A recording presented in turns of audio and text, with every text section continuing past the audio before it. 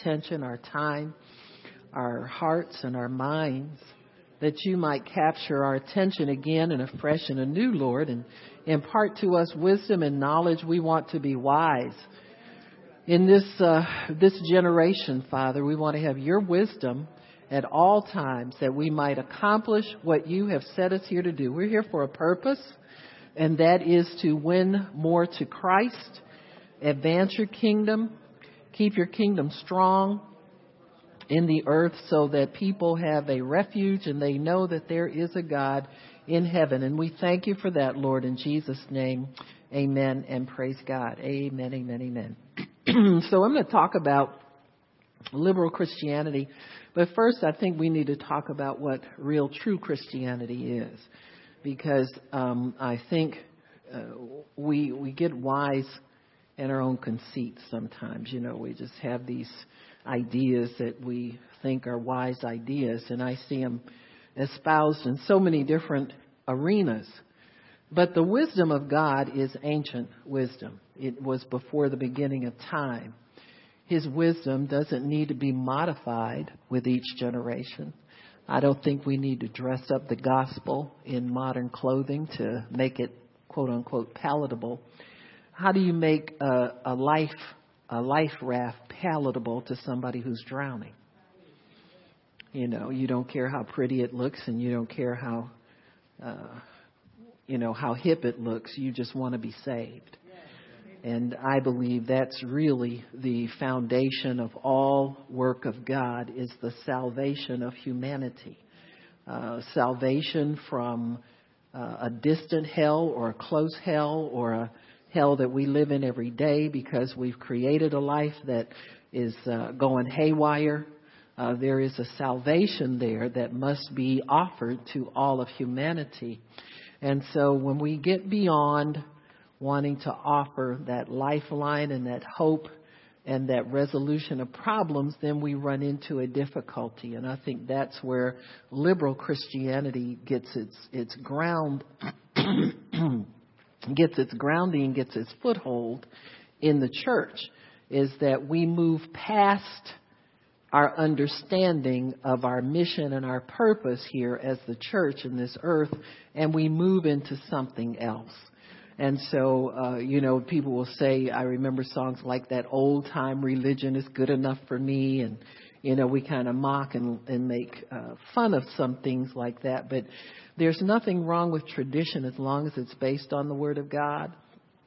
There are some traditional purposes of the church, some traditional activities of the church. And I'm not talking about fundraisers and different groups and all the alphabet soups of all the YPPW and all that kind of stuff. I'm not talking about those things that really are church life in some denominations, but I am talking about traditions that are based simply and solely on the Word of God that have helped the church to maintain her purpose of bringing good life, hope, salvation, especially salvation. That must be at the top of the list because we know that is God's will for all humanity. The Bible says that it's not His will that anybody perish, that everybody come to a knowledge of the truth and come to repentance so that they can be saved. And so that is always number one on God's mind for anybody, is that they not spend eternity separated from Him. Jesus died to bring humanity back to God. And so the main purpose of the church must be to bring hurting humanity back to God. Now, whether we bring them back to God in the resolution of their problem or the remission of their sins, they must be brought back to God. And at some point, the idea and the problem of sin must be addressed, eliminated, and eradicated. You got me? For all humanity. And so we can't get beyond that purpose of the church. And so if you'll turn to the book of Acts in chapter 2, Peter has just preached a sermon. This is after the Holy Spirit fell on the believers in the upper room. And then there was so much excitement and so much energy and divine life there that it spilled out onto the streets. Peter had to get up and interpret what was going on by the Holy Spirit. And if there's one thing I need to stress here is that all the activities that you see of the church in the epistles and in the Bible after the birth of the church, everything is being done by the unction of the Holy Spirit. These people are Spirit-filled and they empowered by God to do what they do. And so once you're empowered by God, whatever the Spirit of God leads you to do is what God wants you to do. You've got to understand, line up what you're doing with the Word of God. You have to have a Christian lifestyle that will enable the Holy Spirit to use you. And so these people were being used by God. They were just being brought into a knowledge of the power of the Holy Spirit. And the first thing He empowered was their speech. They got a message. They got an understanding of their purpose. All of this fell upon them at one time. And don't tell me that doesn't happen when you get born again, especially if you're Spirit-filled.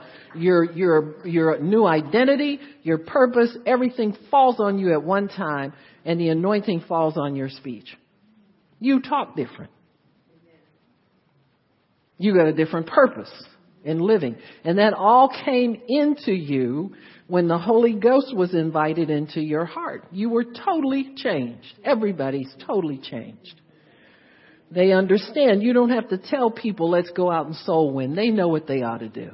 You know, because the Lord has spoken, who can help but prophesy? See, when God speaks to you. And so these people were doing what they did with knowledge, with understanding, and by unction. And they went out and preached. In this first sermon that Peter preached, he preached to the men in verse 22, ye men of Israel, hear these words. He begins to tell them who Jesus really was. He brought them into an understanding based on their historical knowledge of Jesus. And then down in verse 36, he says this. Therefore, let all the house of Israel know assuredly that God hath made the same Jesus, whom you have crucified, both Lord and Christ. Amen. And when they heard this, they were pricked in their heart and said to Peter and the rest of what shall we do? This is a picture of the preaching of the gospel under the unction of the Holy Spirit, bringing people to understanding, persuading men that they are apart from God and there's something they need. They want to know, what do we need to do? They understand their error, they understand their sin, and they want to fix it. And that's the system that God brings everybody to Himself. Is they get the truth, they understand their sin, and they want to fix it. There's got to be a remedy. Oh God, you brought me to this point. What do I do? If you told me all this, there's got to be a remedy. And so we bring the remedy. Okay, you bring the remedy. But there is a pattern here of preaching the truth by the unction of the Holy Spirit. That truth has an effect on people who are on the wrong side of relationship with God. They get pricked. It's called conviction of their sin. They understand they're responsible for the death of Jesus. We all get that same understanding. Anybody that gets the gospel preached to them understands that their sin is what caused the death of Jesus. Just like the Jews here in Jerusalem. You get that understanding. And that sense of what we call blood guiltiness comes upon you. And you, oh God, I got to get out from under this. What do I need to do?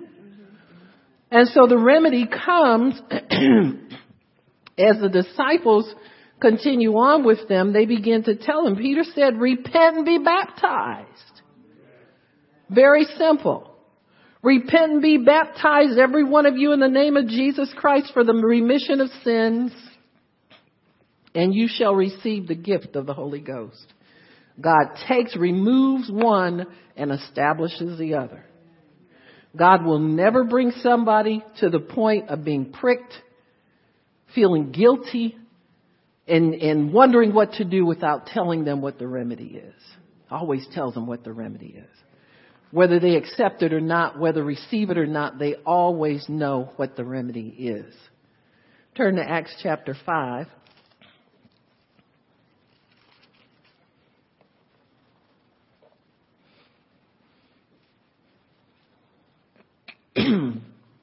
Same thing.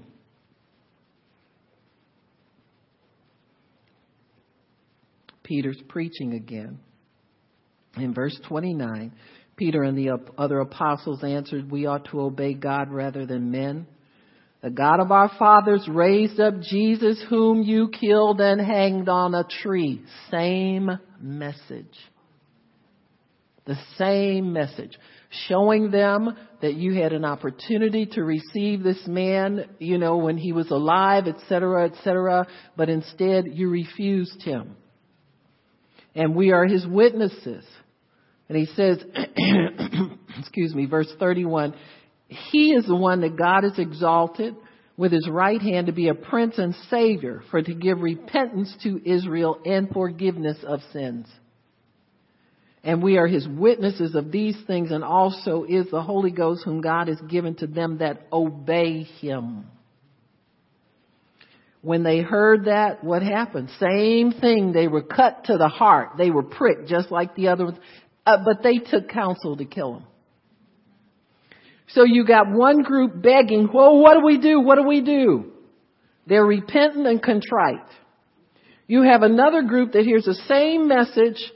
They know they're wrong, but they take antagonistic action against the preachers. You're always going to get both reactions, folks. It's the second reaction that causes the formation of the liberal church.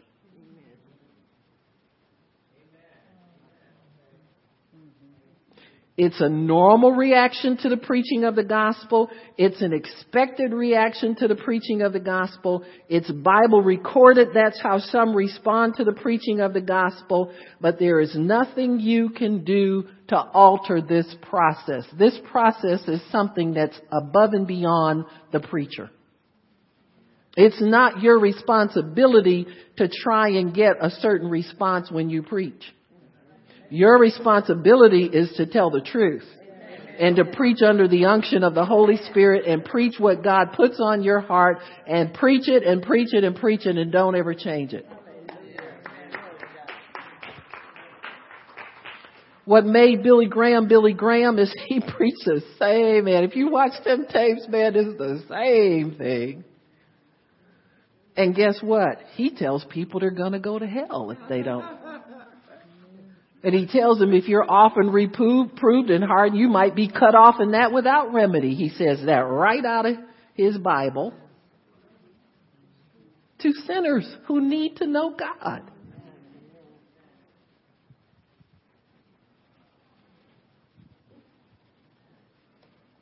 Here they are, cut to the heart, took counsel to slay them. Some are going to be contrite and humble and want to fix it. What do I do to fix it? Well, you can't fix it, but I can introduce you to the one who can. And if you'll repent and turn away from your sins and make a commitment to God, he will cleanse you and get you out from under this penalty of your sins. Same simple gospel message. Same simple gospel message. Turn to Acts chapter 9.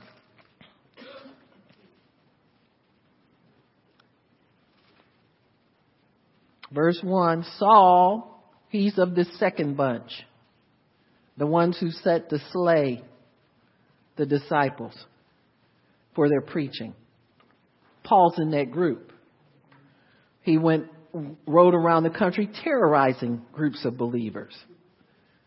Getting papers to bring them before the magistrates so they could be flogged and stoned. He held their coats when they stoned Stephen. He killed bunches of Christians all the time. Why? Because he thought it was right. There's people out here who are doing sin every day and they think they're right. They think it's okay. They think God understands. They think, well, he couldn't be mad at me because I'm a nice person. It's like that. That's the Paul attitude of the day.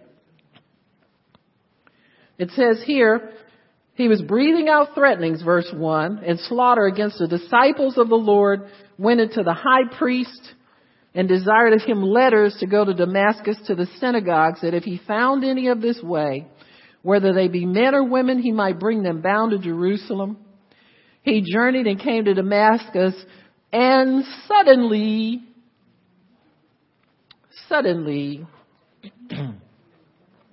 it's a suddenly season.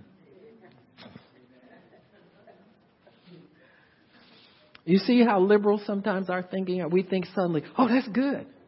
Well, it's good, but it's not good. It's good, but it's bad. There's some rough patch here for your suddenly. But in the end, it'll work out okay. Your suddenly will. Suddenly, he hears a voice from heaven. There was a light from heaven. And he fell to the earth and heard a voice saying, Saul, Saul, why are you persecuting who? Jesus. They're persecuting him. Why the church feels so paranoid and self-conscious about everything, I don't know, but they're persecuting the Lord. If you're preaching the right message, if you're preaching the gospel of Jesus Christ, if you're preaching from the Word of God and you're sharing with people what God has put on your heart by unction of the Holy Spirit, have no fear, it'll bring the results you want. Because this same bunch of people, the second bunch that hated the message, that sought to kill him, that's him right here. That same bunch that sought to kill you and hate you because of your message and want you to water your message down and start giving them happy talk, that same bunch will wind up just like Paul did, knocked off the high horse, blinded if they need to be blinded, but God in his mercy will save him. This is how some get saved.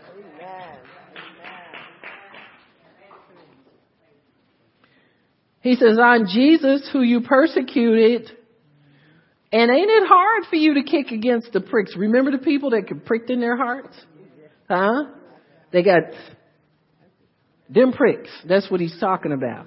He said, Paul, you got mad. You want to kill people because I pricked you in your heart because you need to repent and cry out to me and get born again. So you can be of some use to me and yourself and everybody else around here. And you got mad the first time you heard the message. How many else got mad the first time they heard the message? I didn't like it. But that's the road you go down. If you have to go down the road of persecuting the church and then God knock you down and show you that he's bigger than you are, so be it. The end result is you get saved. The ones who said it at the initial preaching, what must we do? He said, repent and be baptized for remission of your sins.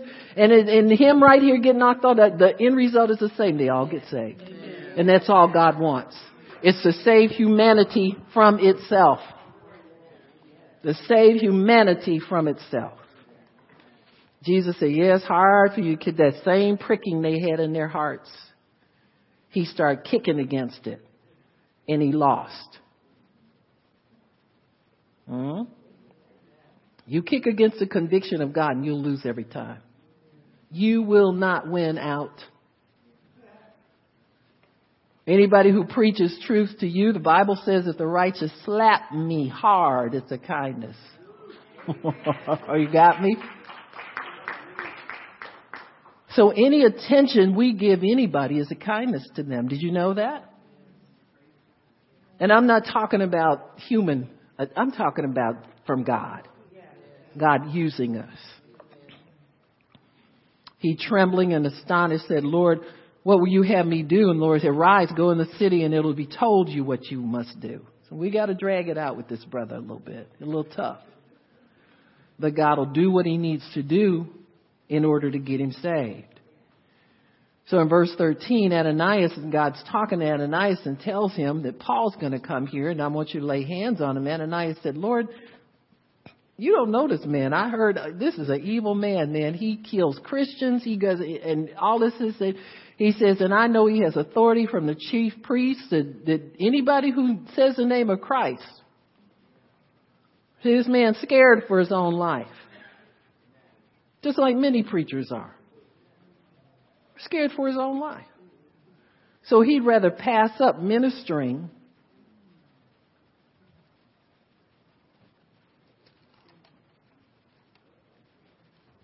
and Jesus said, you look, listen, I got something bigger in mind. He always has something bigger in mind than what's convenient for you and me. He always has something bigger in mind than what you and I can conceive of. He's got something bigger in mind every time he tells you to do something that you don't want to do, you're too busy to do, or you don't like it because that ain't your gift, and you're way up here because you're called, and yeah, we all are. But you're called way up here. Yeah, we all are. But you're called and you got, yeah, but we all are.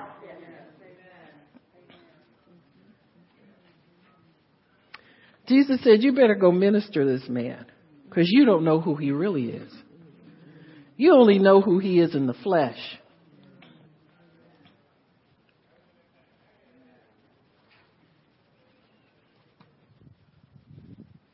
How many people get known in the flesh and get pushed ahead of the line? Oh, that's MC Hammer got saved. MC Hammer. I'm Barb Williams. I'm saved too.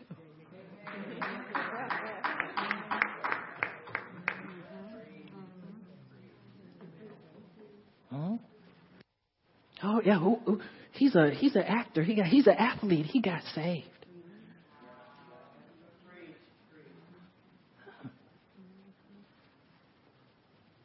They get an appointment with the pastor when you can't. They get on TBN and you can't.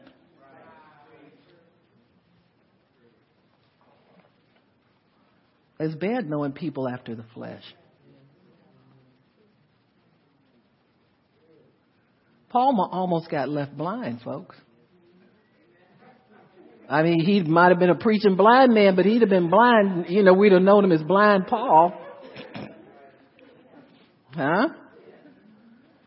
If this man hadn't forgotten who he was.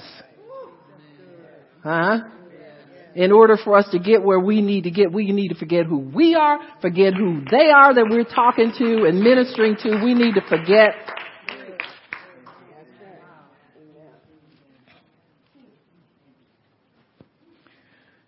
And he says, listen, this man is a chosen vessel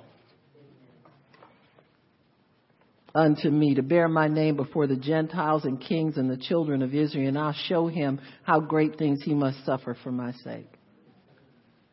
And when Ananias got in further instruction from God, he realized that this man was chosen by God and God wants to do something with him. God had to bring Paul down to Ananias' level a little bit. He's just like you, Ananias.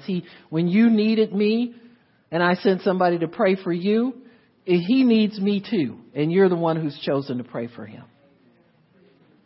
And so God will bring us out of ourselves. But there are many chosen vessels who get overlooked, who get cast aside, who get pushed aside. Because if we're looking at things in the flesh and something looks more valuable to us, because of who we know them in the natural, their accomplishments in the natural, or people look less valuable. Homeless. They smell when you walk past them. You don't want them to sit on the good furniture in the church. We just might have to deodorize some chairs after people leave. You understand what I'm saying? Chosen vessels. When God chooses them, and they come through that door and they're looking for God, they're open. We got to be open to minister to them however God says minister to them.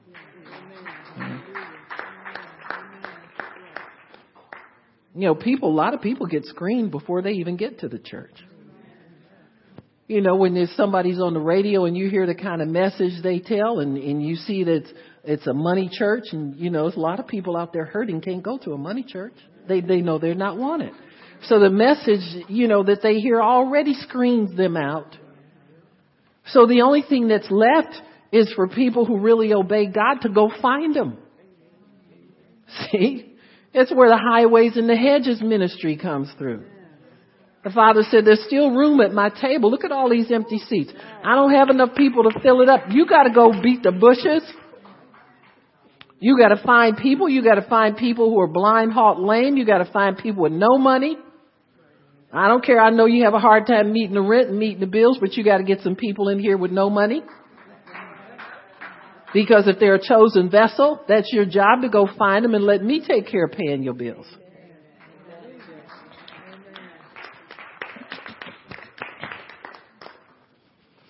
When I got saved, I was saved in 1980. And I had an extreme emotional breakdown.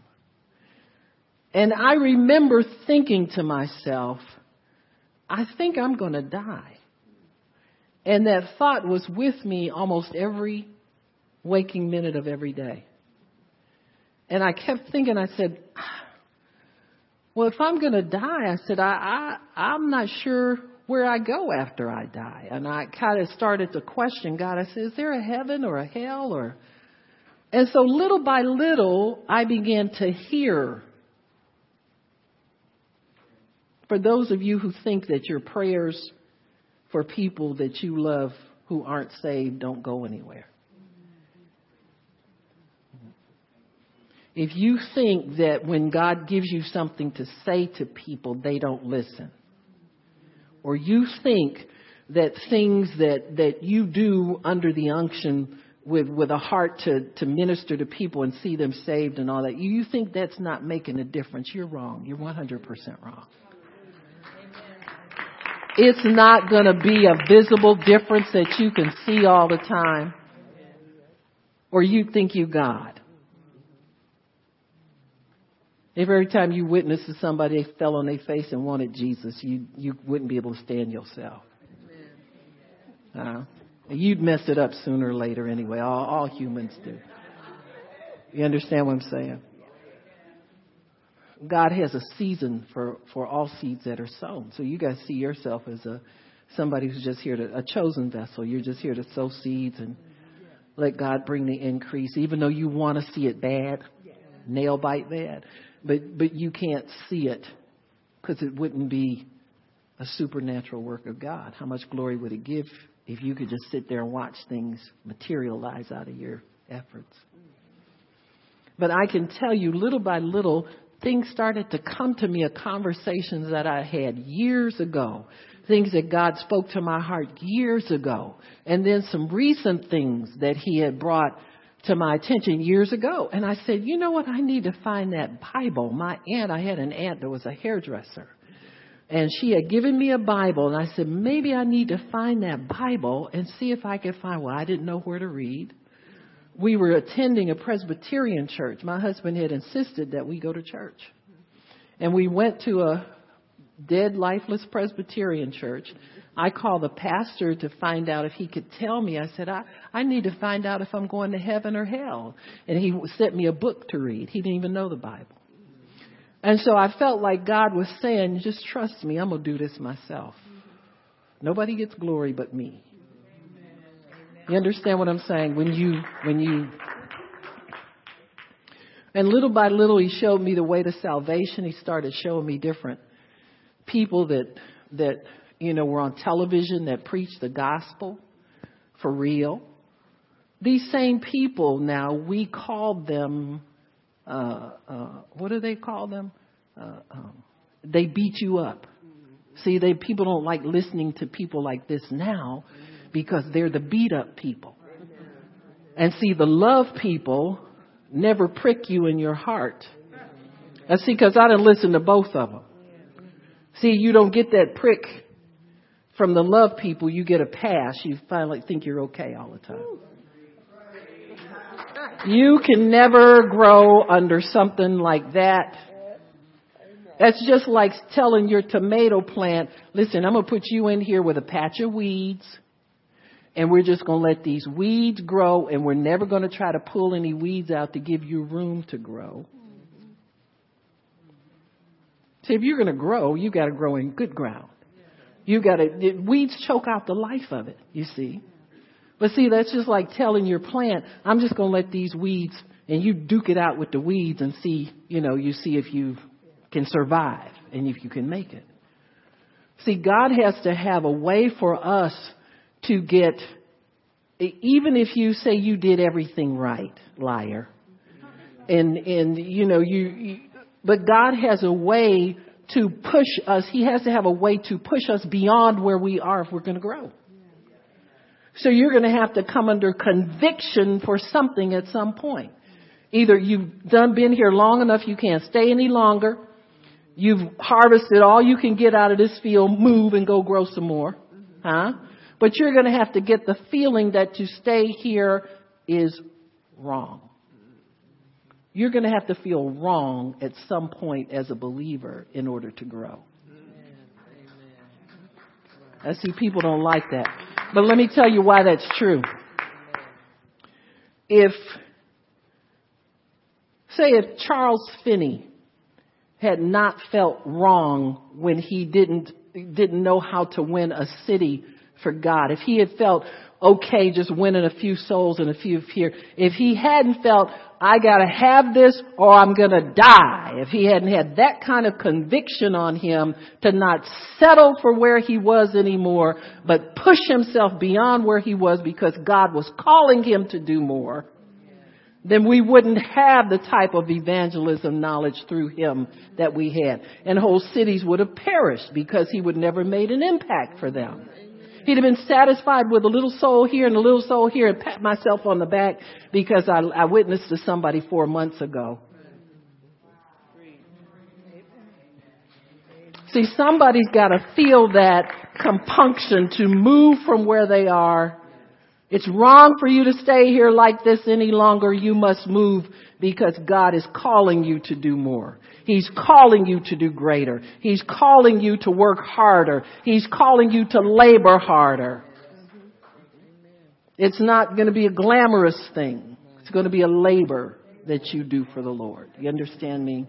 And so if we don't feel that compunction to stay here is wrong, I must move on. To stay here is not where I'm supposed to be. I must seek God for more. What does that mean? Whatever he tells you to do. See, we're afraid of the whatever he's going to tell us to do.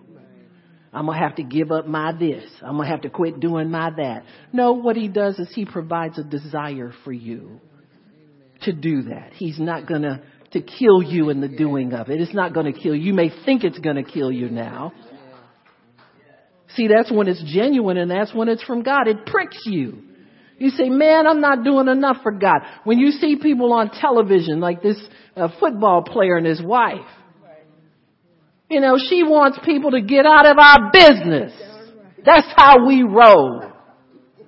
I punch him, he punched me, he dragged me out of but that's how we roll. I married him. And get me off your television making fun of us.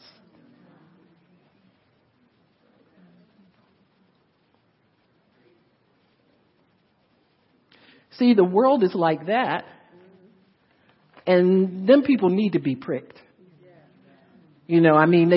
Something's wrong somewhere that this is normal and it's okay, but this is our life. Like the Duggars say, this is our life, and Johnny K, this is our life. Welcome to it. And this is our life. Well, they got their life too. But see, nobody likes the way it is. So what they do, instead of bringing them Christ Jesus, who's going to make a difference for both of them, they put penalties on them. They take money away from them. They disgrace them. They keep running it over and over again. Because that's the liberal church's answer. That's the devil's answer for things. And people in liberal churches say amen to it. Because they've forgotten long ago how to offer people Christ if they have him at all themselves. And so nobody's really giving them Jesus. And they need him so bad. Just pray for God to raise up somebody. Some real Christian athlete, not athlete. Somebody to help them to. They're not beyond help. Nobody's beyond help. But see, liberal Christians will sit there and laugh at it with everybody else. Oh, did you see this on television? It's just terrible. What are you doing about it? What are you doing beside gawking and making your comments and talking about how bad it is? You talk like you have no power.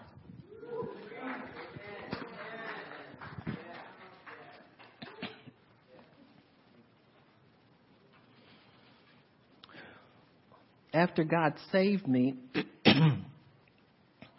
I got baptized in the Holy Spirit. Went to a Pentecostal church, traditional, that went on 105th and Chester, Pentecostal Church of Christ. And they water baptized me, and they took me to the Terry room. And I looked at how spooky people were, and I said, God, whatever I'm here for, let me do it quick so they can let me out of here. That's how you get baptized in the Spirit.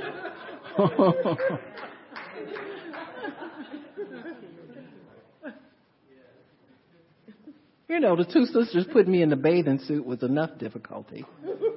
I was much smaller than I am now, so don't go there. But you know what I'm saying. That was spooky enough. And they were praying in tongues the whole time I was putting on a little swimsuit, and I'm thinking, why don't they have something else for you to put on? I mean, you know what I'm saying. But anyway, it is what it is.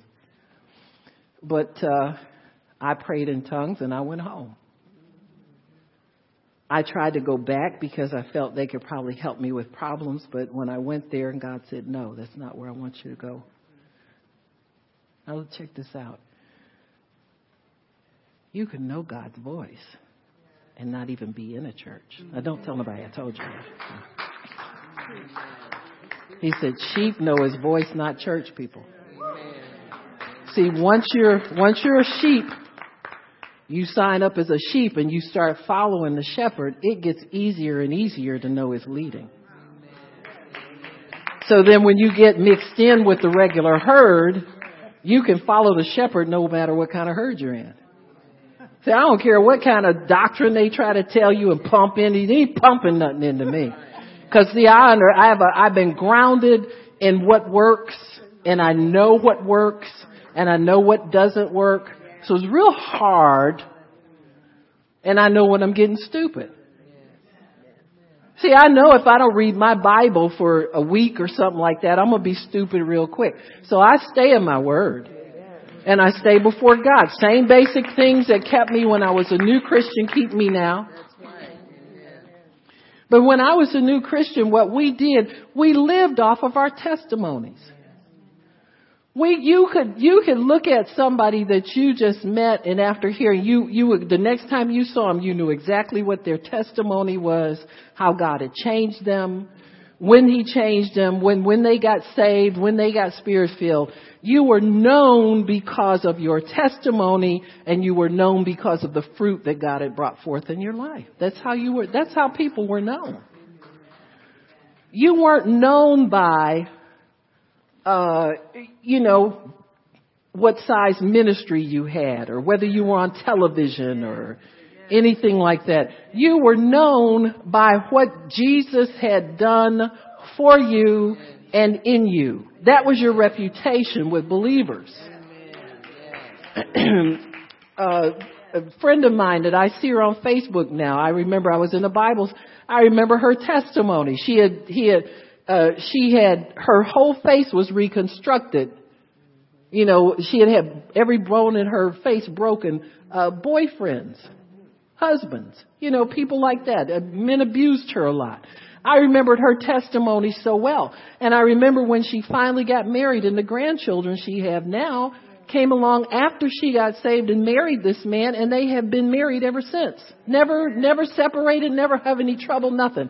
That's what happens when you live off your testimony. You live right for God every day of your life because you know what he's done for you, and that's the most important life-changing thing about you. Anything else you do after that is just fruit for God, and it's not anything to build your life upon.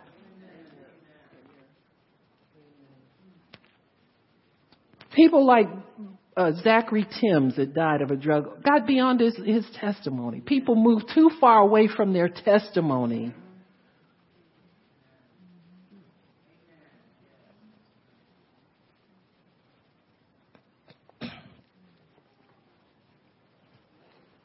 When I was first saved, all of our meetings were what I call believers meetings, where you had some things on your heart that you desired from God. All believers do. Number one was household salvation. Remember that? Where you had to know everybody. You couldn't rest unless you knew everybody in your house was saved. There was a burning desire of ours. The other thing is we want to be used by God. We knew that there was a purpose for our salvation, and that was uppermost in our hearts and minds. We had to know that we were doing what God wanted us to do. We wanted to be healed. If you were sick, you needed to be healed. If you were oppressed, you wanted to be delivered. And so these things we sought as new believers because nobody had to tell us you have to believe for household. Nobody had to tell you you had to do these things. But you had a sense inside of you that was part of the restoration work that God wanted to do in your life. You saw a husband that didn't know the Lord and you knew God and you said, oh God, when is he going to get saved? Show me how to pray. I got to get him in here too. You had children that didn't know the Lord. You had God to help me get them in here too. I don't want to see them on drugs. And no. You just had to get them all in. And that was on everybody's hearts. And we didn't have to indoctrinate each other and make each other believe it. It was just there. It was put there by God. So the church that's not liberal understands these basic desires and understands these basic things that are the will of God for all believers. That in your prayer, you got into a group that prayed regularly. And you could go to the altar and get help if you didn't understand things. These things were average and ordinary and common for believers. And that's how we lived. We sought his promises coming to pass in our lives. Matthew 6:33 tells us to seek first the kingdom of God and his righteousness. So we just sought to obey God. Well, God, you mean I don't have to worry about my family getting saved anymore? All these things will be added to me? Yeah, if you continue living for me and do what I tell you to do and live a life of purpose and dedication to me, I'll do anything for you. You understood that the benefits of God came with requirements. You weren't looking for a free pass.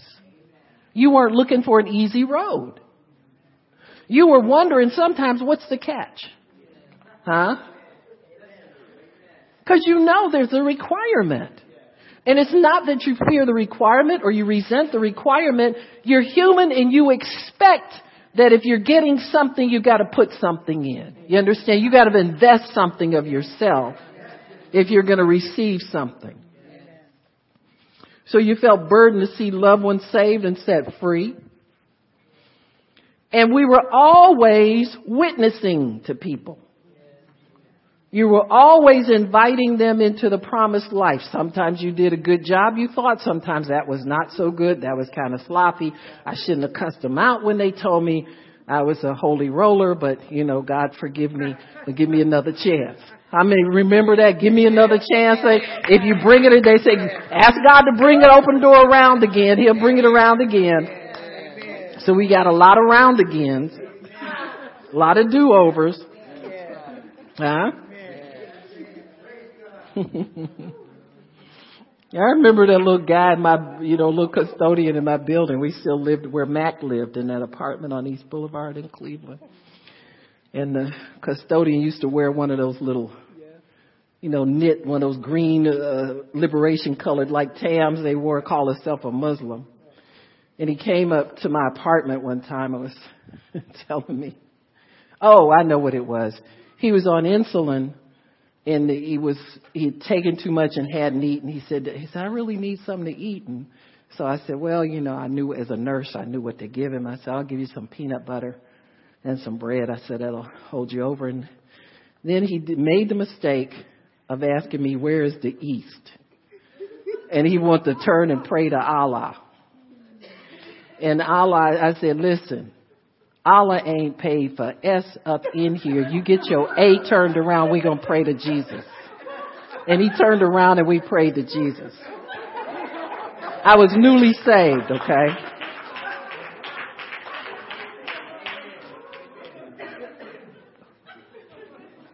I said, you don't know nothing about no Allah. That's just some junk they told you in prison. You better straighten up. I said, your grandmother lives downstairs. I'll tell your grandmama you up here trying to pray to some Allah.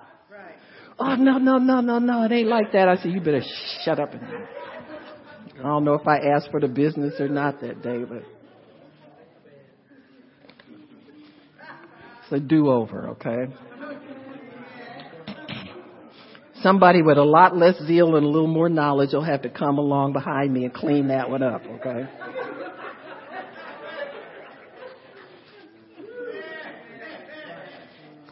One thing about that life, that early life, is we didn't care how we looked doing what we did. You had no sense of self. You know why?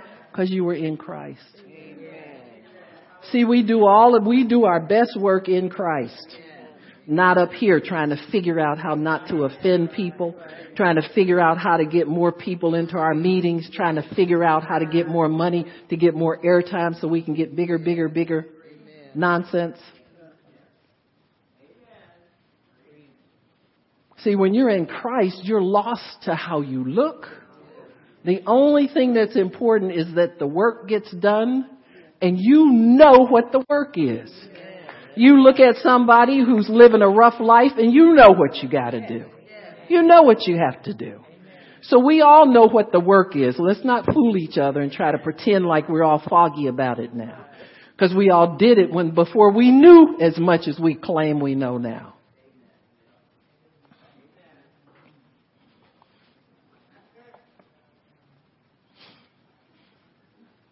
Because we were in Christ, the devil worked harder to get us to become aware of ourselves again.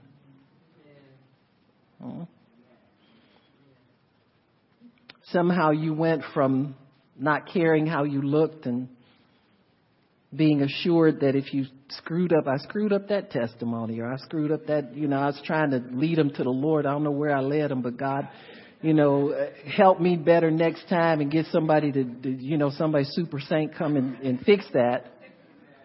Huh? See, that's what's called a pure heart. Huh? We didn't have any kind of deception or guile or trying to pretend or facades and, all.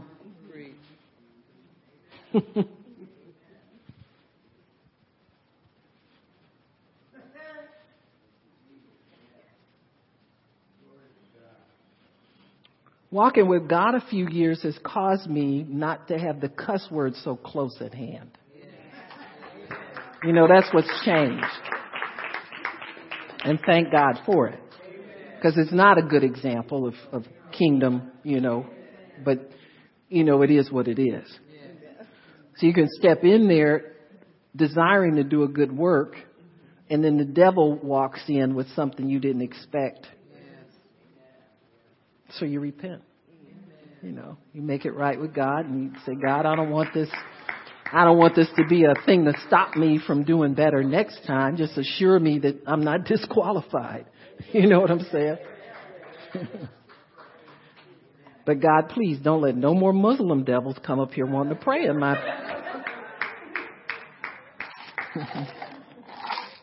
Do me, you, and the kingdom a favor. But see, you recognize your weakness. But you don't let it stop you. See, when you're young in it, you don't let it stop your weakness and you don't try to fix it up. You just acknowledge it, repent of it, and say, God, help me to do better next time. I don't want to be a person that cusses people into the kingdom. I want to bless people.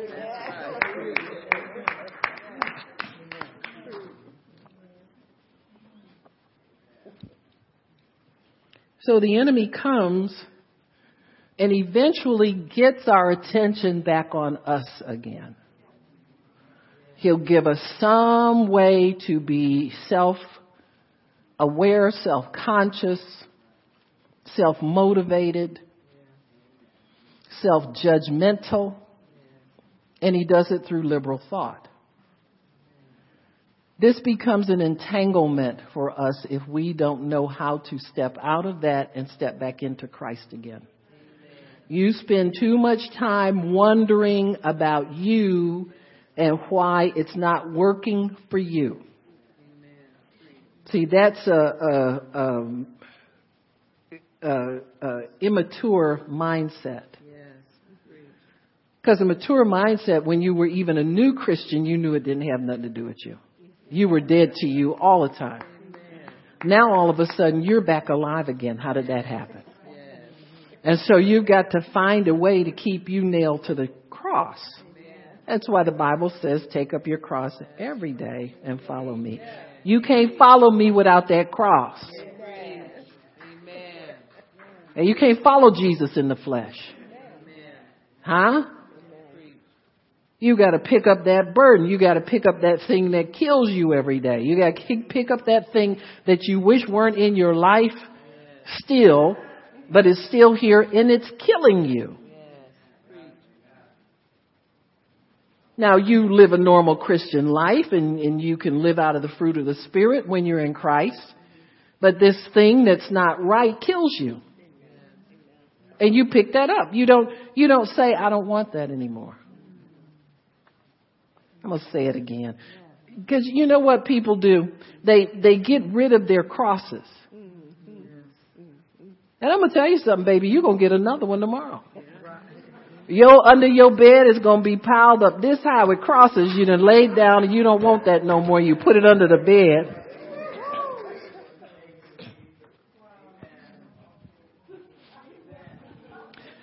Because it's not changing fast enough, God. I want it to stop. I want this to be over with. Didn't he say pick it up every day? Why are you hollering for it to be over with? You get this one over with, you're going to have a bigger one tomorrow. You better work with that little crucifix in your pocket, because that's really all this is. This ain't the biggie yet.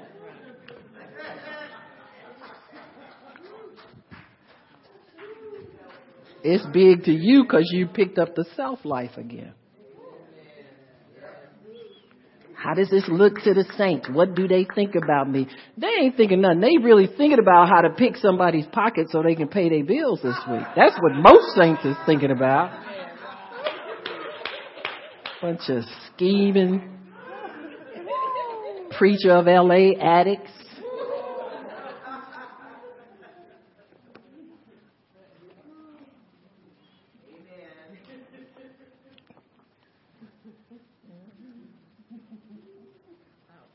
Yeah, Galatians 5:1 tells us that we're not to get entangled with the yoke of bondage again. See, some of your biggest effort will be to keep you free. It's not going to be to get your next breakthrough or to get your next raise or to get it's going to be to keep you free. Because the raise is there for free people. See, the breakthrough is there for free people. There's no problems when you're free. Huh?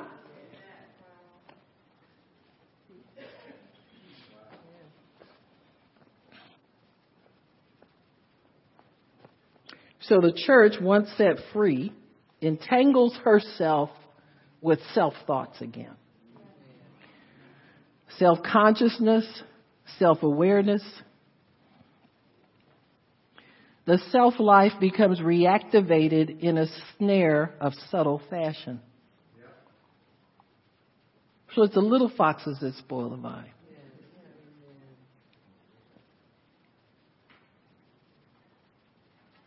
The snare really gets you can either detangle yourself or entangle yourself more depending upon what you think about it and what you say about it.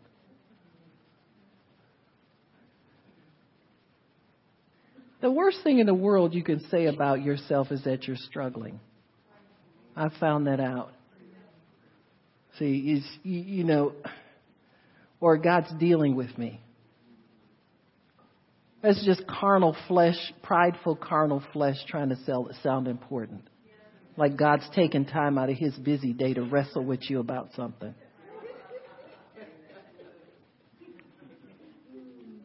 God not going to wrestle with you. He ain't wrestling with nobody. He said the earth is his footstool. That leads me to believe that he's sitting there with his feet up on the platform of the earth. And if you're wrestling down there by yourself. The Holy Spirit lives in us and he don't wrestle with us. He either tells you yay or nay, convict or not convict. You do the rest. People get ensnared about things because they take the wrong attitude about it. Instead of hating things that God hates and loving things that God loves, we get involved in our self-business and judging things, and I'm on the throne, and, I'm struggling, and, I used to be able to do this, and I can't do this now, and, yada, yada. It's entangling yourself. We do it by self-consciousness. We said that. The self-life becomes reactivated in a snare of subtle fashion. We become critical of ourselves, calling it holiness, and then that translates onto the church. We're critical of ourselves, and then we expand it over to include criticism of the church. And we've all heard the church doesn't pray enough. The church doesn't do this enough. The church doesn't do that enough. Well, it's you that don't do it enough. Enough for what I don't know, but you say it's not enough. It's not enough. So you go do it some more with your little religious self. If you don't like yourself, you won't want to reproduce more of yourself. So evangelism stops. Oh, we're the church, but we don't know how to love the gays.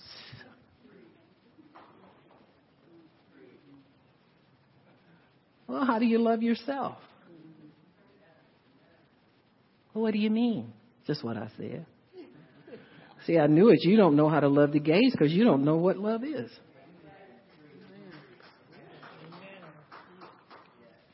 If you don't understand what love is, you've got a Bible and you've got God. And you can go to him for direction. You go to him for understanding. Huh? Most people are being useful. God calls you to be useful where you are. If there are gay people in where you are, he'll teach you how to love those people. But it's no blanket love for everybody. There's no love blanket that we put everybody under. It's a love tent.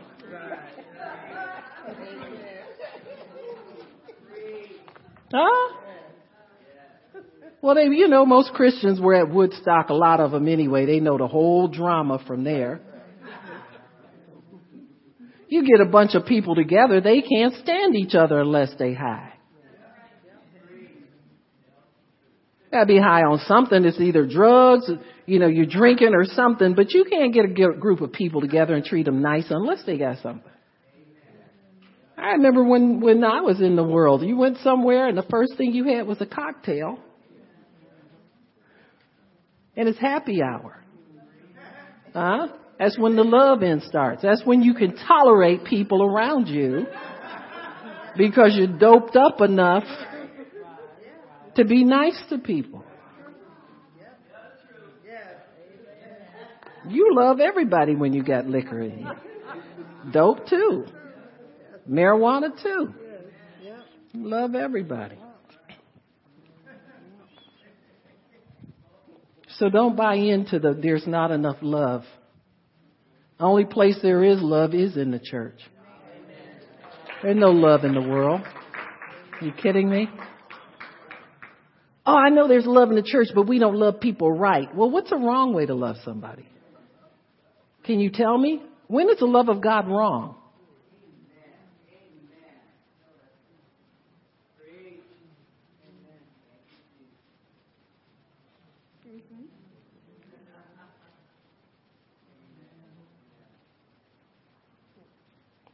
See, that judgmentalism and criticism of the church has been around forever.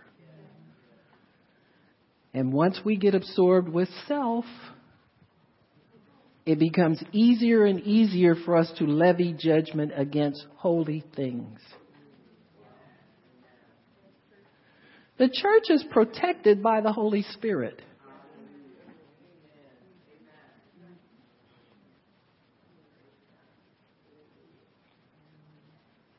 The blood of Jesus is the witness to the church's purity, sinlessness, and holiness. There's nothing wrong with the church.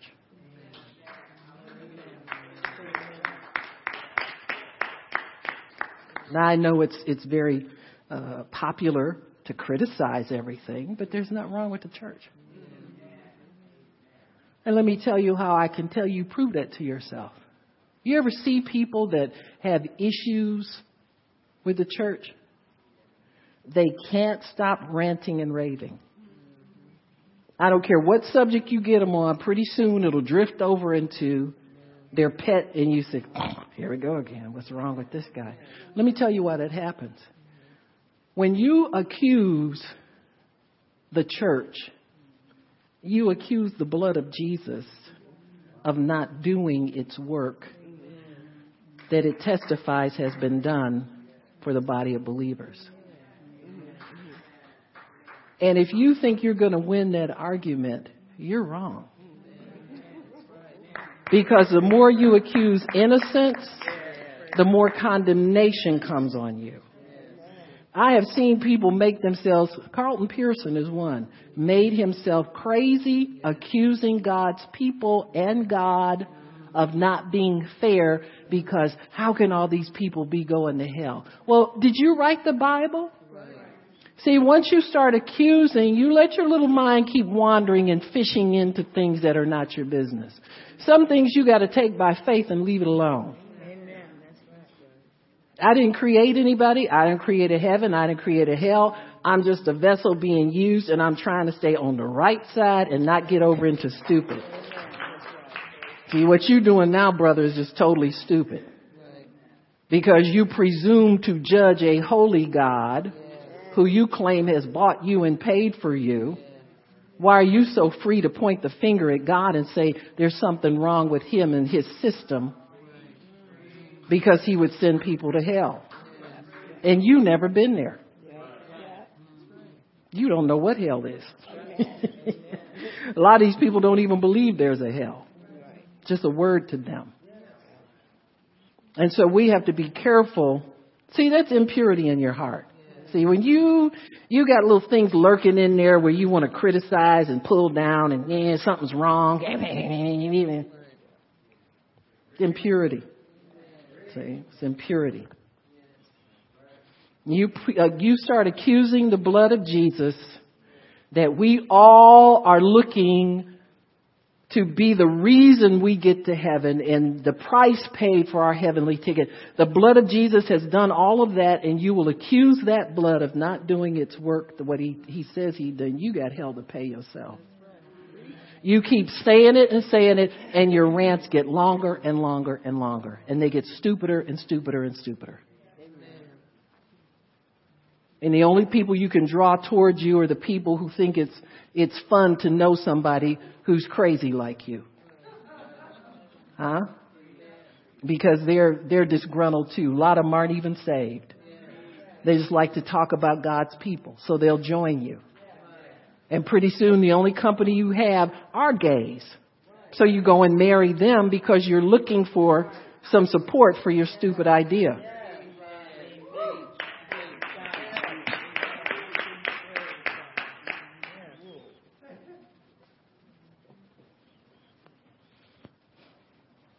So when we become critical of ourselves in our church, what happens? We don't want to reproduce ourselves. So evangelism drops off. Stops. You don't want to go into all the world and preach to anybody. Because you don't believe your message is worthwhile anymore. You've torn it apart so much, you don't even believe it anymore. You don't believe the message is right. You don't believe it's preached right.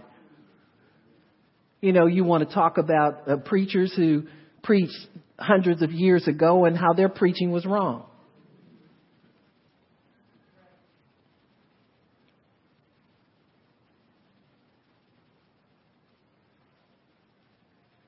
It's not enough for you to try and mess people up in this life that you're living in. You want to go back in history and undo that and rewrite that. Tell people that's wrong.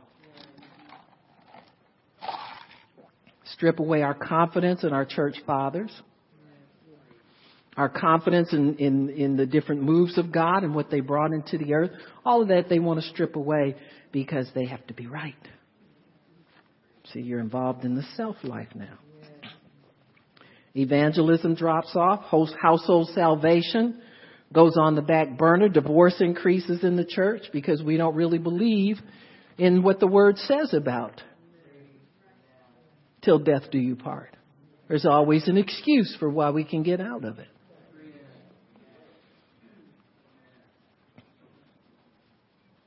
So instead of it, salvation and household salvation being on the front burner, we move it way to the back. In fact, it's on the burner's coal now. And what we've moved in the forefront are things that pertain to the temporal life. What's Oprah talking about? What's in the news? What can we parrot that we hear out there that sounds like it's a worthwhile cause? So we get involved in New Age stuff. We want to save the rainforest, and we want to, save the animals and do all these things. We want to practice yoga, and we want to do all of these things that the material realm, the natural realm, now values and enjoys. And I guess I should say the religious side of the natural realm. That's how you have Christians go and visit a mosque, and now they want to investigate what it means to be a Muslim. Why? Because they got re-involved in the self-life. And now they're looking for something out there that seems like holiness to a carnal person. And what do you grab? You grab religion. You don't care what religion. And if you want to get even with the Christians that did you wrong, you go to the worst religion you can go to. You don't go to go from non-denominational to a traditional church. You go to Allah because you want to pay them back. It's payback time.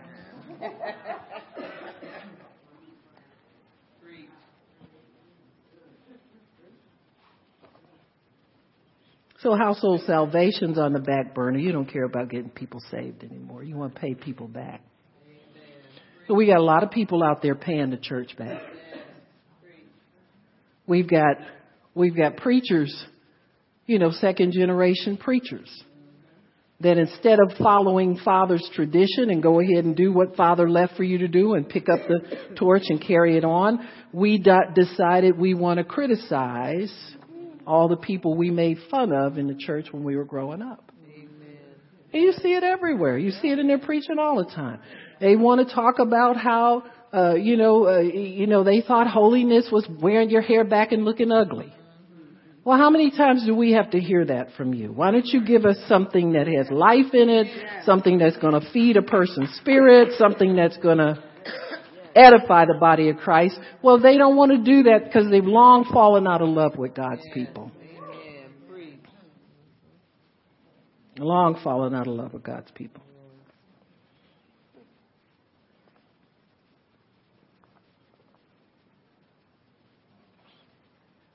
A religious church starts to struggle again. You leave your first love and you go for a substitute, you're going to struggle. So the religious church feeds on prosperity doctrine, feeds on happiness doctrine, feeds on God will do it for you doctrine, feeds on all of that kind of doctrine, but never reproduces itself. They just bring more people in that want to feed on that. Many of the church people now are not born again.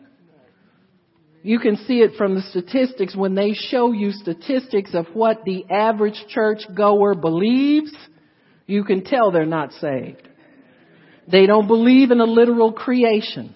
They don't believe that God really created the universe. They don't really believe that there's a hell. They believe there's a heaven, but they don't really believe there's a hell.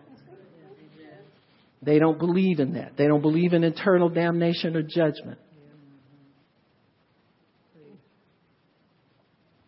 So they're not saved.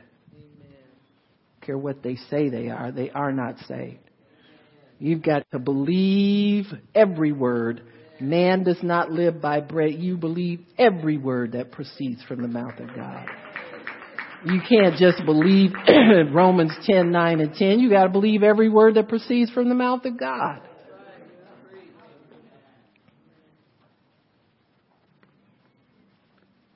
We violate the first principle of seeking. Seeking first the kingdom and righteousness, how to be right before God, how to keep a pure heart before God, how to live for God. All of that gets violated, and we pick up the self-life, and what's left is religion.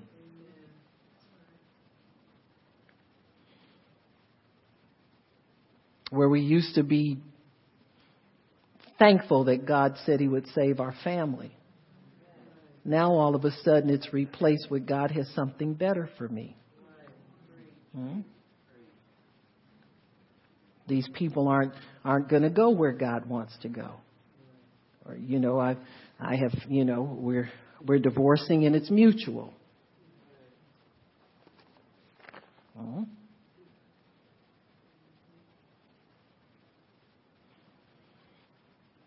Suppose you both mutually decide that you don't want to live anymore. You going there too?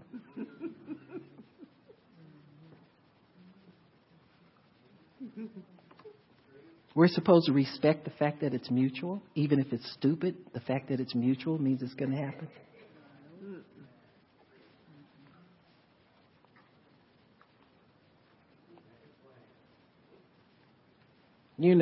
Years ago, you used to respond to that unction that told you, no matter what anybody thinks, God's word is true. He's going to do it. He's going to bring it to pass. He can do anything. He'll fix anything.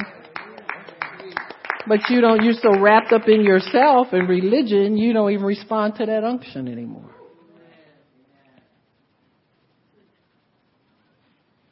We focus more on our emotional state and whether we're happy or not, whether we feel good or not. We're not sure what will make us happy. So we look to the world for ideas. All kinds of ideas from the world. The world says we have to be happy. Oh, no, you can't. You deserve better than that.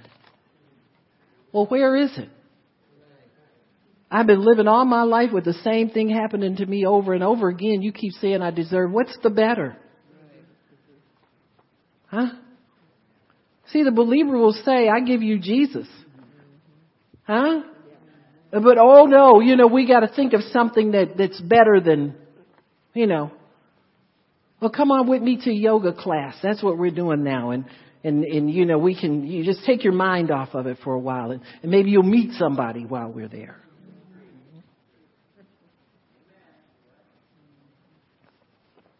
Christian mingle.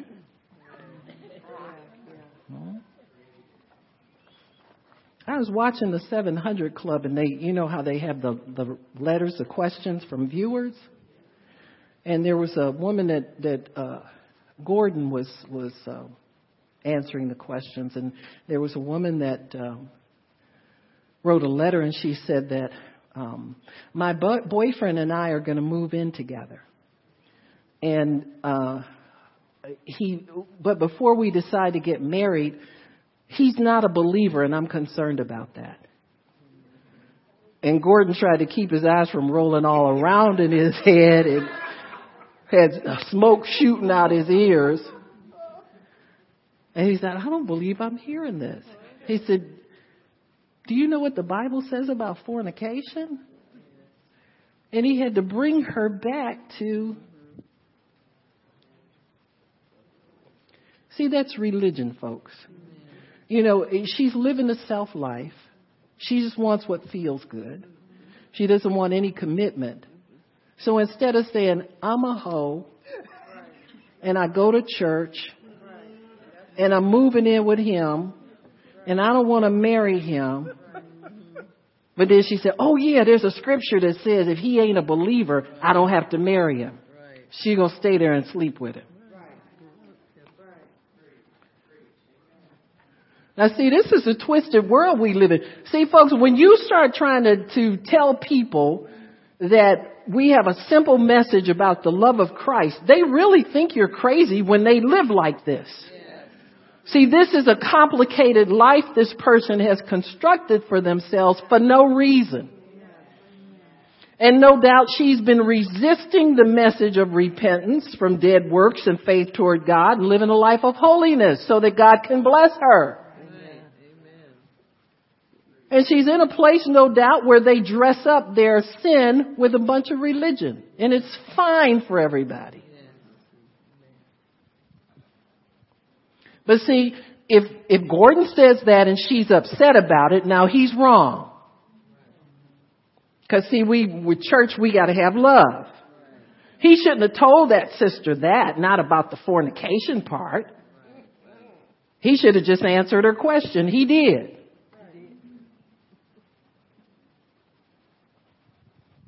Give me this crap about an unbeliever. You just want to sleep with somebody. You ought to be ashamed of your little nasty self going to church, rolling out the same bed on Sunday and try to act like you like everybody else.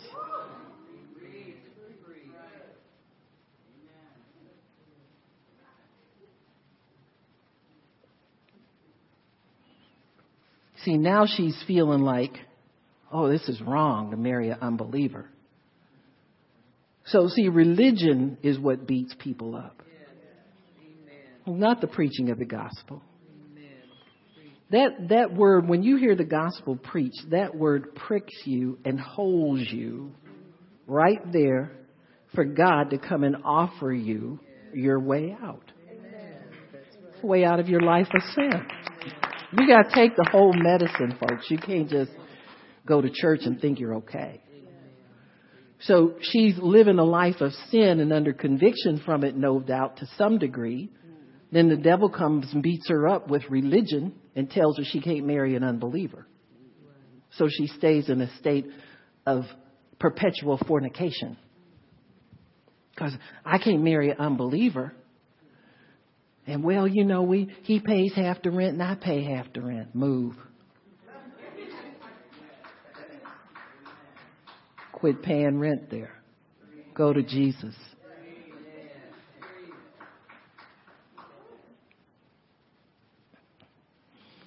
You'll find believers holding on to remnants of the life, the truth that they've believed at one time through religion.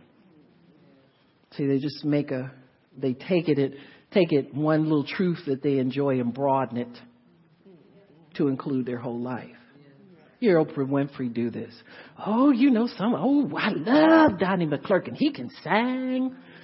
And you know, that's probably the only thing she remembers from her growing up that gave her any kind of emotion. She likes the emotion of things. And so she stretches the singing out to include the whole of God. Don't like Jesus. No, I don't believe in Jesus. I think God's in all of us. And she'll find people who are ministers that will witness that with her. God's in all of us. We're all created by God. But if you want God in you, the hope of glory, you've got to be born again. Right?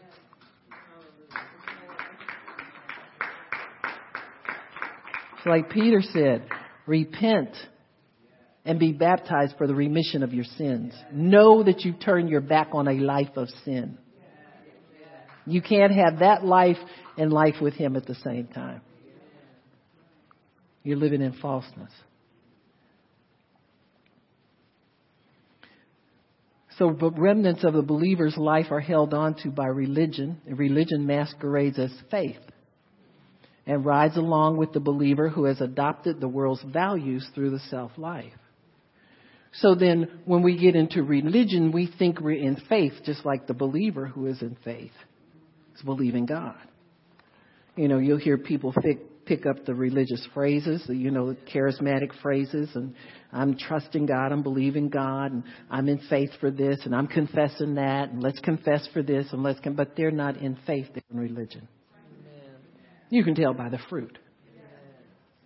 Amen. If you're in faith, faith has certain results that it will bring in your life.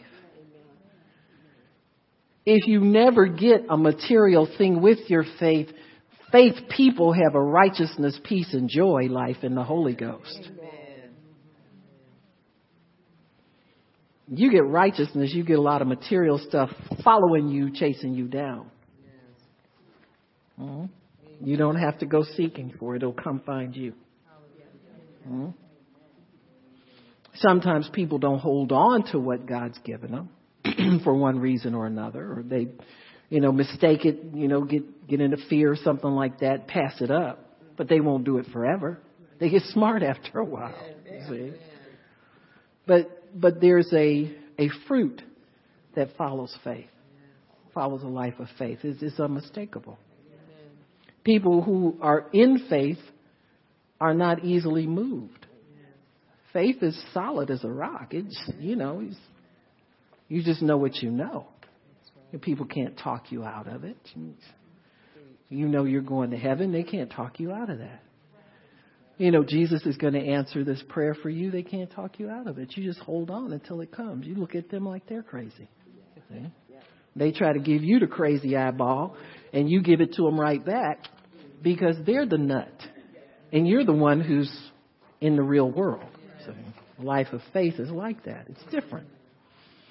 You're not wavering. You're not looking for, and you're not insecure. Let me say that too. Because there's a lot of insecurity running around masquerading as confidence now. A lot of insecure people are trying to pretend that they've got it, like faith people have it. And all they do is run around and look for the next name person to tell them they're okay. And if they don't get that, they almost want to fall apart. They keep going on preaching for God and doing the things that they do. But they're really looking for that person that's going to put them over the top, put them over the, insecure. They don't know who they are. Don't know how to stay under the shadow of the Almighty and stay in Christ and let that be their contentment.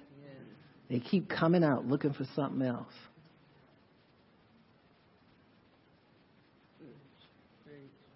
God has you where you are for a reason. The Bible says his name is jealous. Jealous. And the power of God falls. Huh? That's his name.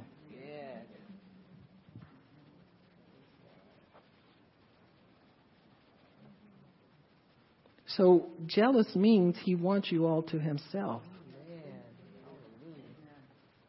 Now, if you want to be loved, come on, what more do you want? Amen. The biggest complaint that when you find married people who are having difficulty, the biggest complaint of the husband toward the wife is, on the respect lines. You don't do what I tell you to do. You don't listen to me.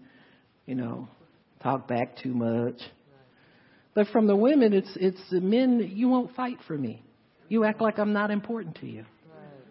When I ask you to you just sit there like, it doesn't mean anything to you.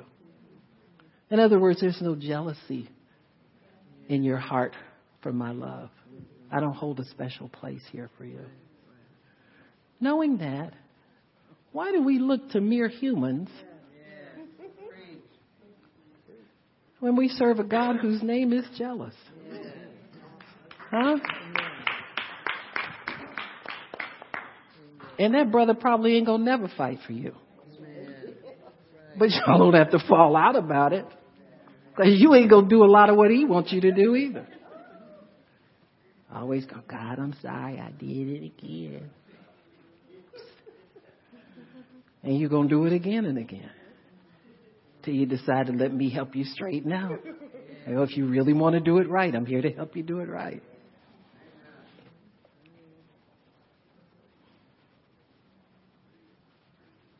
So here we have this jealous God tugging at us all the time, and we're so connected to the natural realms. He's not in Christ anymore. Like, we go in Christ when we need something. We come out looking for somebody to give it to us. Right? In and out, in and out, in and out. Till finally one day you realize that's the best place for you, whether you have anything in this world or not. You think back when you first got saved and you didn't care who thought what about you. You was just going to get out there and give the message, and you messed it up 100 times, but you gave the message. And you were so glad God used you. God, I got a chance to witness to somebody today, and that made your day. It's supposed to still make our day. Those little things we do under the unction, and when we're not in us, when we're in Him.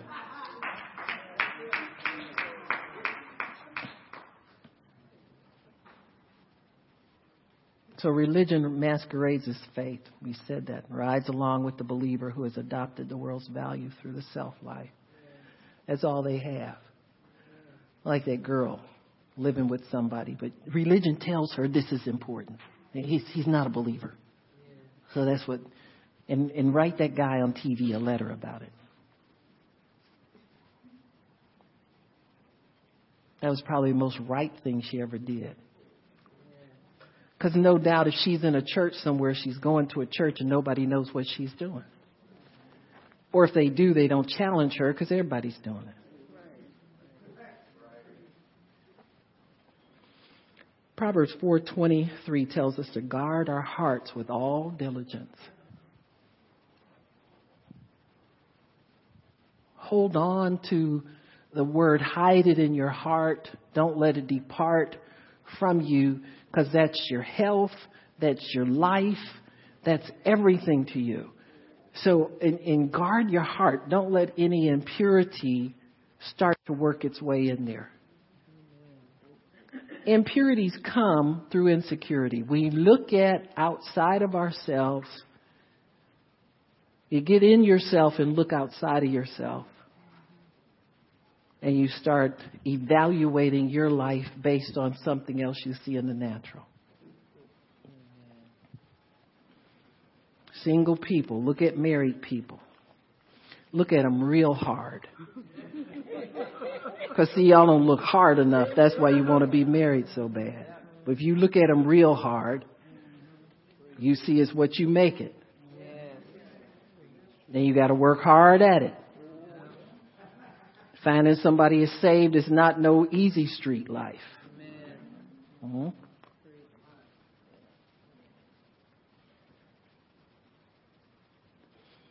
You don't have any hidden things in there that you don't want exposed. That's how you guard your heart. You expose it. You just, God, show me what's in there. Man, you mean that's in there? I hate that stuff. I hated it when I saw it on so-and-so, and now you tell me I got it in me? I don't like that. That's how you guard your heart. You seldom hear preachers tell believers to do that, even when they're new believers, new beginners class. They don't tell you to keep short accounts with God like they did when I was a new believer. Don't let the sun go down, or you've done something wrong today. Don't let the sun go down before you get it straight with God. You're on the outs with somebody, you don't let the sun go down before you call and make it right with them. Make sure that there's peace between the two of you, or at least you pray about it and ask God to make that connection so you can make peace with that person. See? You give it to God and let Him arbitrate and straighten it out for you. And you keep straight with God. You keep that. If you fall out with everybody else because you're serving God, you keep that pipeline straight between you and Him. So you guard your heart with all, then be diligent about it, not sloppy. Not every now and then. Not when the answers are slow coming in, you think, well, maybe I did something wrong. You did a lot of things wrong, so don't even go there. Pretend like that's a new thing for you. You talk to God, you get help. You ask for help. You don't assume that you're okay. You ask for help. Don't let the enemy set up camp in your mind or your heart. Keep playing the same story over and over and over again. Rehearsing it, unnursing it. Oh, you don't know what they did to me, and you don't know how hard it was. We've all heard it a million times. Put something else on the play. That's what Paul said. He said, take that record off. Think on this. Whatever is good and pure and good report, thankworthy and praiseworthy. Think about that. Quit thinking about what somebody done somebody wrong song.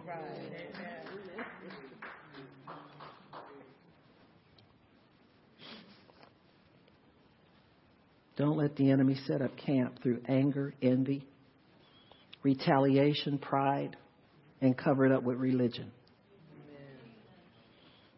The church has allowed her heart to be penetrated with impurity.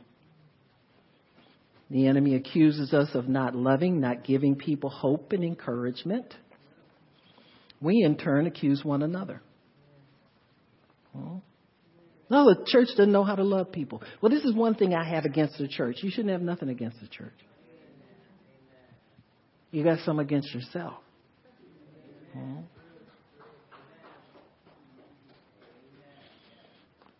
This is what they call a straw man. You know what that is? And no, it's not somebody who's real with any kind of real power, but it's somebody they create to make you think you're fighting something real. That's what the church does. We create a straw man of, we don't know how to love the homosexual, and we should be tolerant of people. No, we shouldn't. Because they get tolerated all the way to hell, and our job is to stop them from going there. That's our job. Our job is not to prove how nice we are or how loving or how tolerant we are. That's not what we're here for. That is not the church's purpose. Jesus did not die for us to tolerate one another. He died for us to love one another. How do you show your love? You lay down your life for that person. In other words, you tell them the truth about Jesus Christ, even though they hate you for it, you tell them anyway.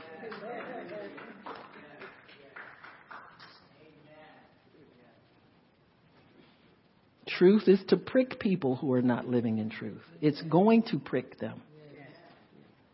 You know what a prick is? It's nothing.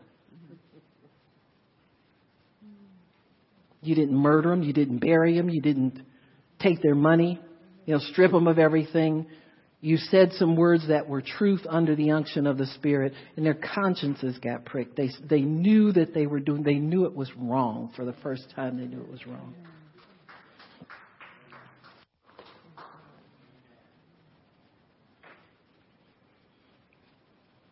When we accuse the body of Christ, we accuse the blood of Jesus.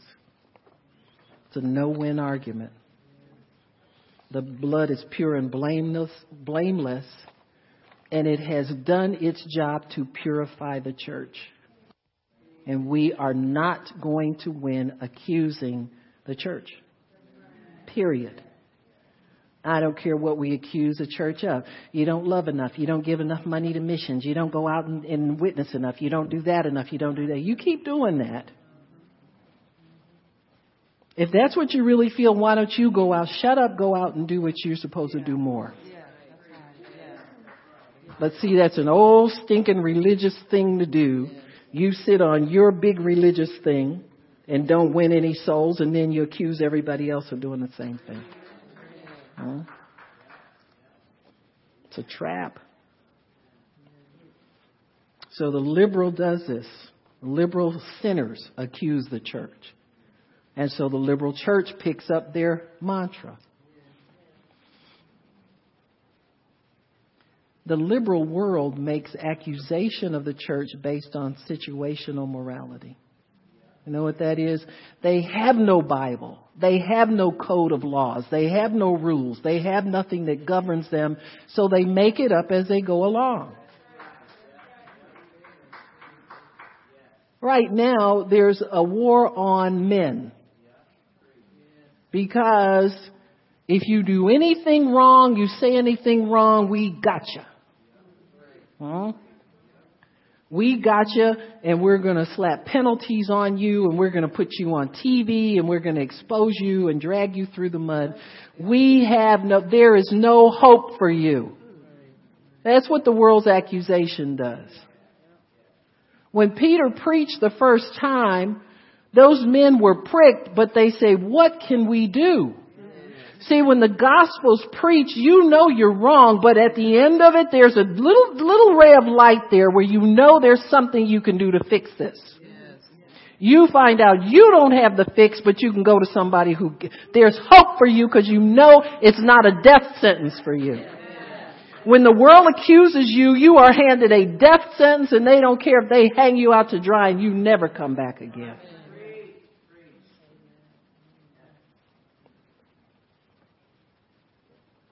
You get double jeopardy. If what you've done is a criminal offense, that's not enough punishment for you. With the world of accusation, the criminal penalty is not enough for you. They got to strip you of your livelihood, your dignity. You can't go anywhere without people following you.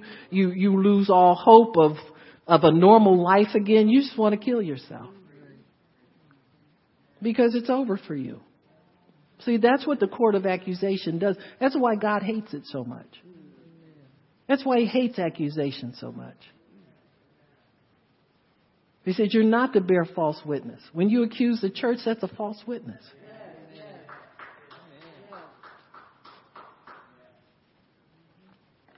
And these people who want to crucify twice people who've made a mistake. See? The wife beater. You don't get a second chance. Oh, most of them wind up killing. You can't rehabilitate those people.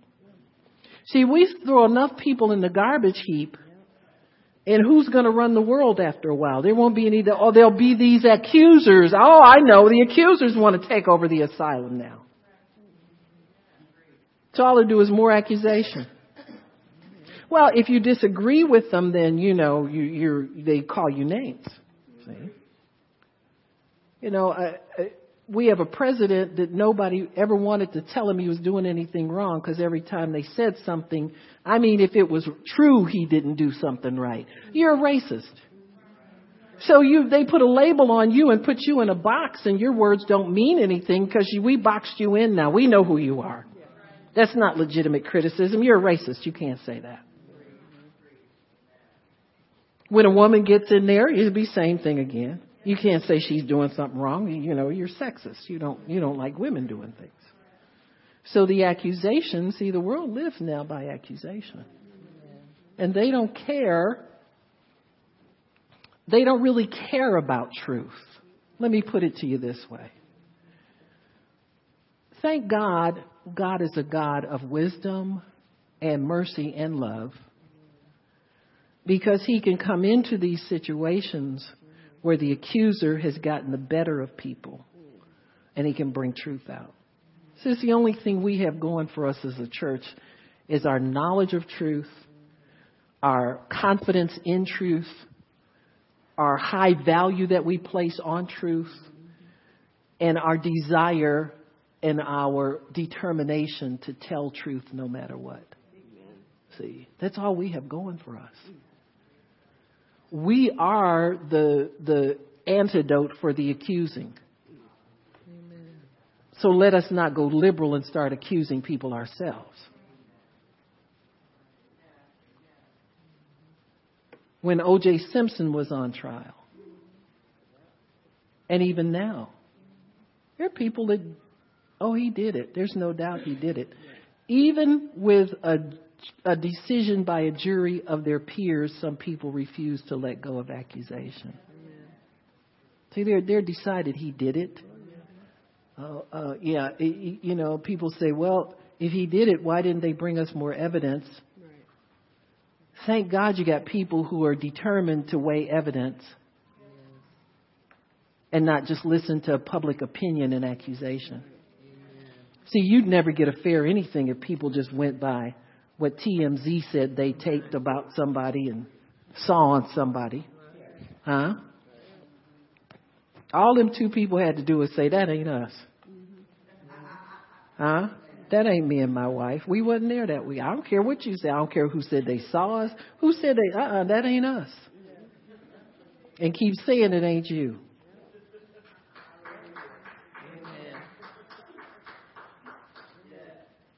You know, there are a lot of tapes and, you know, everything's taped anymore. You know, you got stores that get robbed and somebody's on the tape. Well, that looks like him, but I can't quite be sure that's hard to make a positive ID from a fuzzy video. That kind of looked like them. Oh, no, you know, that's probably that couple that went in ahead of us. I remember it now. We was there, but I remember that. Yeah, I remember that because I was scared. And I let them get out the elevator and then we got in. Or we decided to walk. Huh? Don't give the accuser any more fuel than he needs. It's an accusation. See, we have a court of higher resort we can go to. And be honest with you, anybody can go to this court. Anybody can appeal to Jesus at any time. Huh?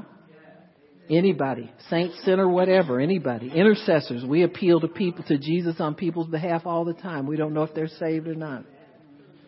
And it's not really a qualification for interceding. All you got to do is have an unction. Intercede for people. That's how much God wants to help people. To get out from under the penalty of the accuser. God wants to help people so bad that he's developed a whole science to help people to be exonerated when they're falsely accused. He hates false accusation. He hates accusation, period. Because that's not our job to accuse one another. That's not our job to make each other feel guilty about things. That's not our job. It's not our job. Our job is to bring one another to repentance. If there's you see a brother going in a wrong way, a strange way, you bring him around with the word. You know, you bring him around to a place where he says, "Oh, I see that. That's not. I can see that's God's not in this. He's not leading me this way. This is what I want to do, and I got to stop doing what I want to do. I want to go and do God's will." Accusation is a mean devil, folks. It tries people in a court with no mercy, with very little evidence. There's no mercy in the court of accusation. Because of accusation now, the church decides to compromise with liberal thought because we don't want to be accused either. See, we use that as a weapon and a tool against one another, but yet we're afraid of it ourselves. So we don't want to be accused of not loving and not doing the right thing. So we just go along with a lot of liberal thought. The liberal in his pride feels he has the answer to the problem that the accuser has conjured up because he listens to the accuser. His mind is so fraught with accusation, he just mulls things over and thinks he comes up with an answer for everything. So he buys into the strong man war. This is a fake war, and it pits brother against brother instead of pitting the church against Satan. So we wind up biting and devouring one another instead of devouring the real enemy. The only war that's legitimate for us, we are in a war to preach the gospel by picking up God's weapons of warfare, which only work against Satan and his kingdom. God's weapons don't work against each other. Don't ever make the mistake of wanting somebody to get what's coming to them. You might get what's coming to you. No? If you're focused on the gospel and you're distracted by self-interest, friends who are carnal and justify accusing the brethren and associates with church issues will come to your aid. You'll start to draw people like that to you. You ever notice people who start in corners will draw other people with carnality on them? You know, so the person who tried to live right and stumble gets lumped in with the fornicator and the adulterer and all these people because they have one thing in common, this overriding thing, that they all feel that they're at odds against the church because somehow the church has failed them. When nobody's failed them. They never really got into the race the way they were supposed to. And many times people give half-hearted effort and they get half-hearted results, but they convince themselves they've been doing everything they're supposed to do and God still didn't bless them.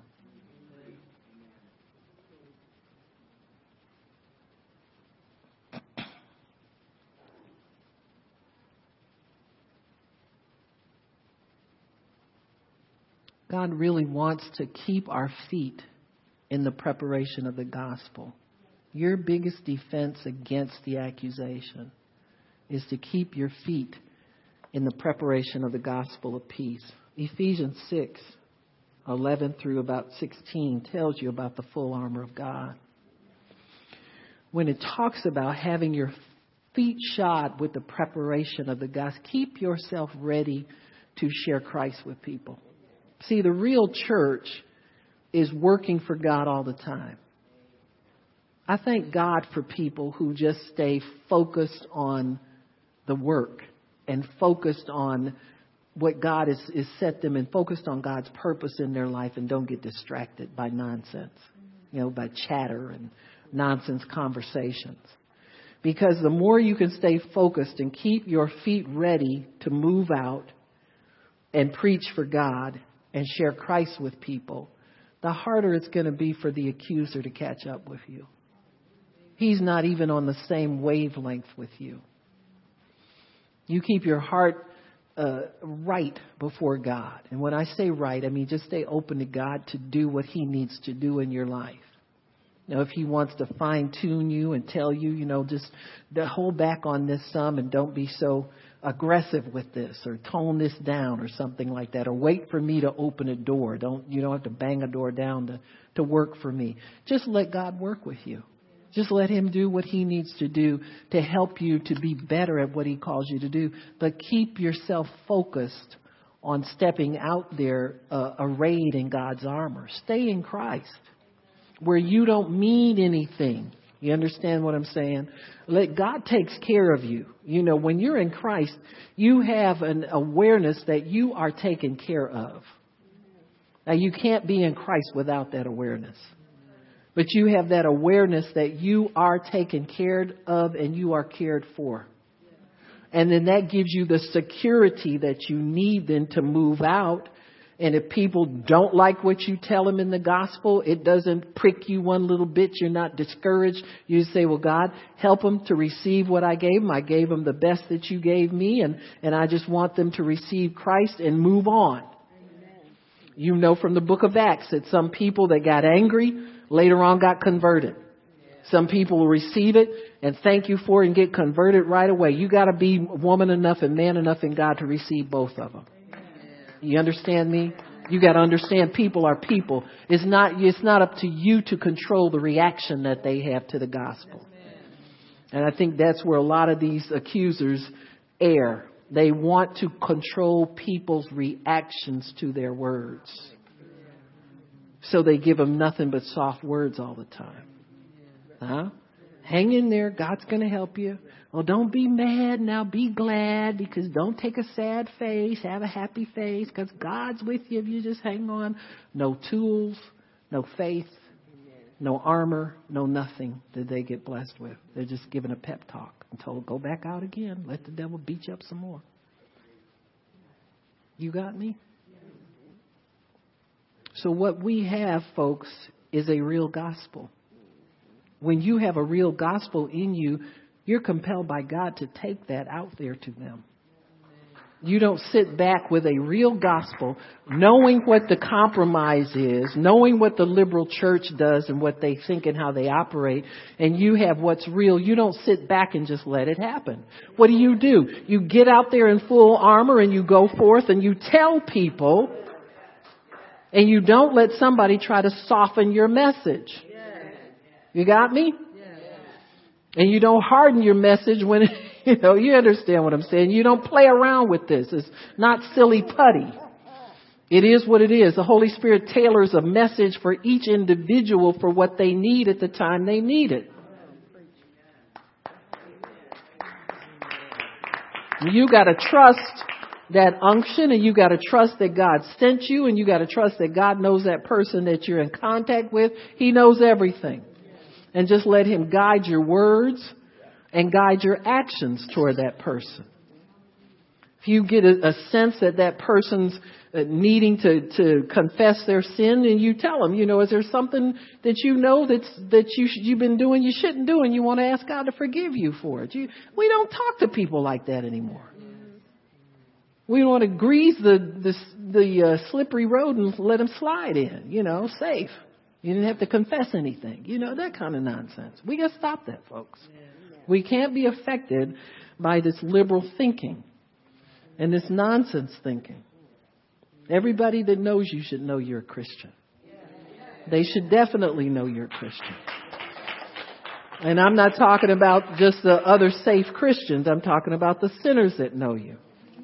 Should know you're a Christian and know you're sincere about serving God. And when God calls upon you to speak to them or pray for them or something like that, you be ready. You be ready. And don't get distracted by this goofy. You don't need more doctrine. You know, you need to get out and use what you have. I see people in countries that have less teaching than we have and do more. You know, you see, you get letters from people all the time. Can you come preach with us? I want to say, brother, you're doing a bang-up job. You telling me you're doing all this for God? You don't need me to come and tell you nothing. You understand what I'm saying? I mean, that's just so how insecurity permeates and hovers around believers and our work and what we do. So easy to give into an insecure thought and thinking you need something and you don't really just need to use what you have. You know what I'm saying? Use what you have and let God work with the rest. Praise God. Why don't we stop? Father in heaven, we thank you for allowing us the opportunity to hear your word and to know what you're saying to the church. And we're your people, Lord, and I thank you for giving us understanding about what our job is here. Our job is not to try and soft pedal anything or toughen it up or harden it up or modify your message in any way, but just to trust you that if we open our mouth, you'll fill it with words. And that we are here to give the words. We're to preach. We're not to control what happens after the preaching. That's up to you. You give the increase. And we pray for increase everywhere that we sow seed. We pray for increase everywhere that we preach the gospel. We pray for those seeds to bear fruit and those seeds to increase. And we thank you for that, Father, in Jesus' name. Amen. And praise God. Amen. Praise God. Praise God. Miss Juana, can you or Lil Howard put on some music and we'll pray some and see what God wants to. Thank you, Jesus. Praise you, Lord. Thank you, Lord. Thank you, Lord. If anybody needs prayer, just come on up. We'll do it that way. Believe God that all needs are met. If we need to do some prayer and let people receive from the hand of God, we can do that.